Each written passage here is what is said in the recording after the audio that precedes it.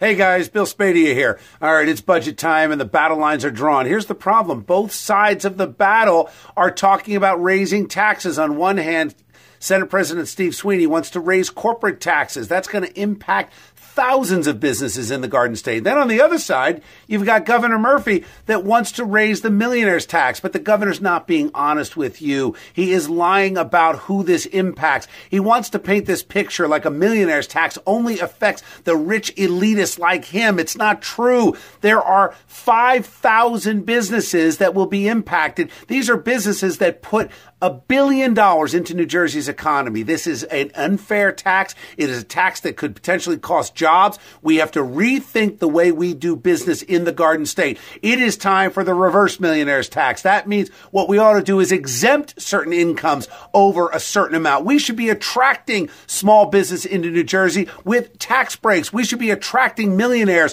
from Connecticut and New York and Pennsylvania. Bring them to New Jersey. Pay taxes up to $1 million or $1.5 million in income. Imagine what that would do to our economy. We could actually start to see positive revenue flowing into the coffers of our state. And then the second thing is it's time to sell our assets. I want to know why New Jersey Transit is sitting on billions of dollars in assets that could be sold and we could fully fund our pension obligations. Now, once we get that done, then it's time to change how we deliver employee health benefits and pensions. Matter of fact, we need to almost immediately start with new employees coming in with a defined contribution instead of a defined benefit. Check out the rest of my ideas on how to save New Jersey and make it more affordable at NJ1015.com. And of course, join the conversation before and after the show all week long. I'm on Twitter at Bill Spadea and on Facebook, Bill Spadea-NJ101.5. I'll see you on Wednesday.